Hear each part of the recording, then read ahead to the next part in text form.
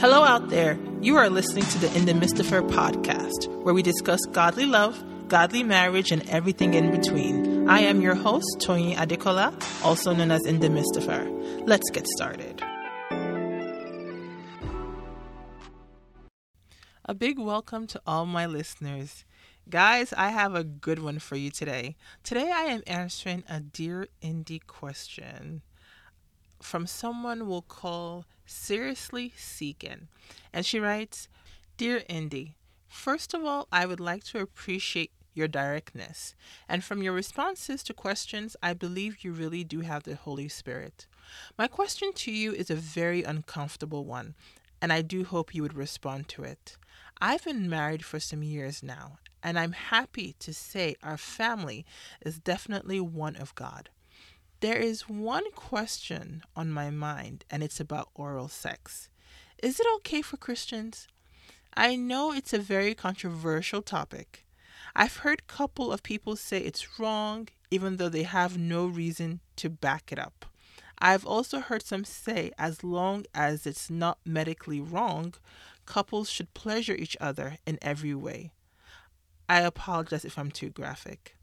It's really a topic most Christians don't like to get into. I'm personally not for it nor against it. I just don't want to do it if it's a sin. So from a Christian and medical point of view, what do you think? Thank you. Seriously Seeking. Hey, Seriously Seeking. Thank you so much for all your kind words. And thank you so much for writing in and for the blessings. It truly warms my heart. You bring up a really good question, actually. One that I know a lot of Christians struggle with. Oral sex, yes or no? Is it forbidden? Is it approved? While I do not have all the answers, I can escort you to someone who does. Because when it comes to sex and the church, oh my goodness, we are so, I don't want to say backwards, but we run from this discussion. The only thing you will hear growing up is do not have sex, period. Do not have sex, do not have sex, do not have sex. And we've turned this gift of God into this forbidden, convoluted, secretive, hidden topic. How do we go from do not have sex to the very next day, why aren't you pregnant? Why aren't you pregnant? Why isn't your sex life good? I mean, anyway, I don't want to go too off topic here. So I'll go back to the original discussion. Let's see what the Bible says. In Hebrews 13 verse 4, it says, marriage should be honored among all, and let the marriage bed be undefiled. This scripture is one frequently quoted by Christians when asked about sexual situations within marriage. I have heard people define defilement as everything from going beyond certain sexual positions to oral sex. It's funny because recently a pastor, I won't say what denomination, but a pastor released a press release that if a wife is on top of her husband in sex, like if she is, straddling him, that he will not make heaven because he's allowing a woman to usurp his authority. I mean, come on, people. Like, really? Anyway, so to figure out what defilement is, all we have to do is really actually just finish the Bible verse. It says, for God will judge the sexually immoral and adulterous. Why would God judge these people if they did not engage situations that defiled the marriage bed? To figure out what is allowed versus what is forbidden in the Bible, all you have to do is ask, is this thing I'm interested in, is it sexually immoral or adulterous? Plain and simple. The Bible says that the marriage bed, so we're not talking about the boyfriend and girlfriend bed here. We're talking about people who are in within the confines of marriage, the people that God created sex for. So, when it comes to what can I do with my husband, the question you should ask yourself is it defiling, or is it immoral, or is it adulterous? If it's neither of those, girlfriend, you are good to go. But let's get a little deeper. From biblical standpoints, things that defile the bed are things like bestiality, rape, pornography, and oh, by the way, husbands can rape their wives. I will always throw that out there whenever I can. Just because you are married to someone does not mean that they own your body. They can take things forcefully from you. So husbands can rape wives and wives can rape husbands. Okay, just putting it out there. I have actually seen ads for Christian porn where couples who quote unquote love the Lord are having sex on film in order to teach others how to have a fulfilling sex life. Nah, nah, nah, nah, nah, nah. That's that devil trying to act like an angel of light again. Remember, sex is something that is between a husband and wife, and there is no reason why it should be broadcasted for anyone to see. Sex is not a spectator sport, it is something personal between you and your partner. So, what about the question of oral sex? Does it fall into the defilement category?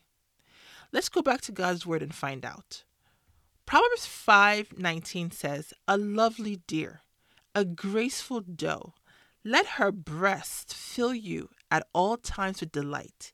Be intoxicated always in her love." First of all, regardless of what anyone says, sex is a beautiful thing created by our most generous God.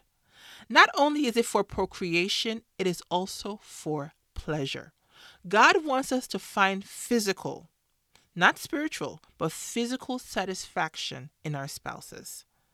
Look at the language he uses in the scripture I just read to you. We are to be intoxicated. We are to be drunk, or as I like to put it, we are supposed to be jacked up and utterly wrecked. But for the marriage bed to be pure, there has to be love, joy, peace, goodness, and, are you taking notes? Mutual consent. If your husband wants oral sex and you want to delight him in such a way, go for it. He's your husband. You're his wife. Delight in him and he in you. It is actually within your right to decline. But if you do, let it not be out of fear of sin or displeasing God, because those are lies of the devil. If a woman or man tells me that they are not interested in oral sex, it is completely within their right. But let it not be because someone has told them it's a sin or they won't make heaven if they do it. Let's think about it. How is it biblical for certain parts of the body to be acceptable but others shunned? Will God say, yes, touch this and touch that, but don't touch that part? Come on. God says in Proverbs 3:27, "Do not withhold good from those to whom it is due, when it is in your power to do it." So, seriously seeking, have peace in your heart. God has created you to enjoy sex and to enjoy your husband. Do not let the confines of culture or uh, misunderstood scripture prevent you from finding delight in your husband and he in you. Now, let me say this, because this is as a side note to other people listening to this. I have it heavy on my heart to mention this. When I received this question from Seriously Seeking, it also brought a lot of things to my mind. A lot of us have gone through traumatic childhoods. For some, sex was treated as a sin, And for others, there's an element of rape or sexual abuse in their past. Some women would like to please their husbands sexually, but find it very difficult due to unresolved issues. They might even think that they're sinning. They might have the baggage of past abuse preventing them from fully giving themselves over. This is another lie of the enemy. Struggling with sexual issues is never a sin before God. I encourage you, if you have the baggage or the history or the burden of sexual abuse, to share this with your partner. Men, share it with your wives. Wives, be honest, be open, and share it with the man you love. Tell him or her your fears and insecurities. A struggle shared is half solved. Empowered by God, you can start anew and a life that is fully and richly fulfilled in all aspects. I hope I answered your question, Seriously Seeking. Until next time, God keep you and God bless you. And for those who are seeking more resources on this topic, feel free to check out my Pinterest board where I have more resources for you. Let's continue this discussion offline. Until then, God keep you and God bless you. Thank you for tuning in today. You can find today's show notes on inthemistofher.com.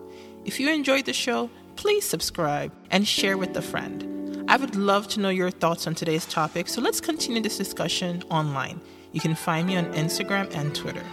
If you'd like to send me an email or a Dear Indie question, please send it to inthemistofher@gmail.com. As long as God is in the midst of me, I will always be in the midst of her. Until next time, God bless.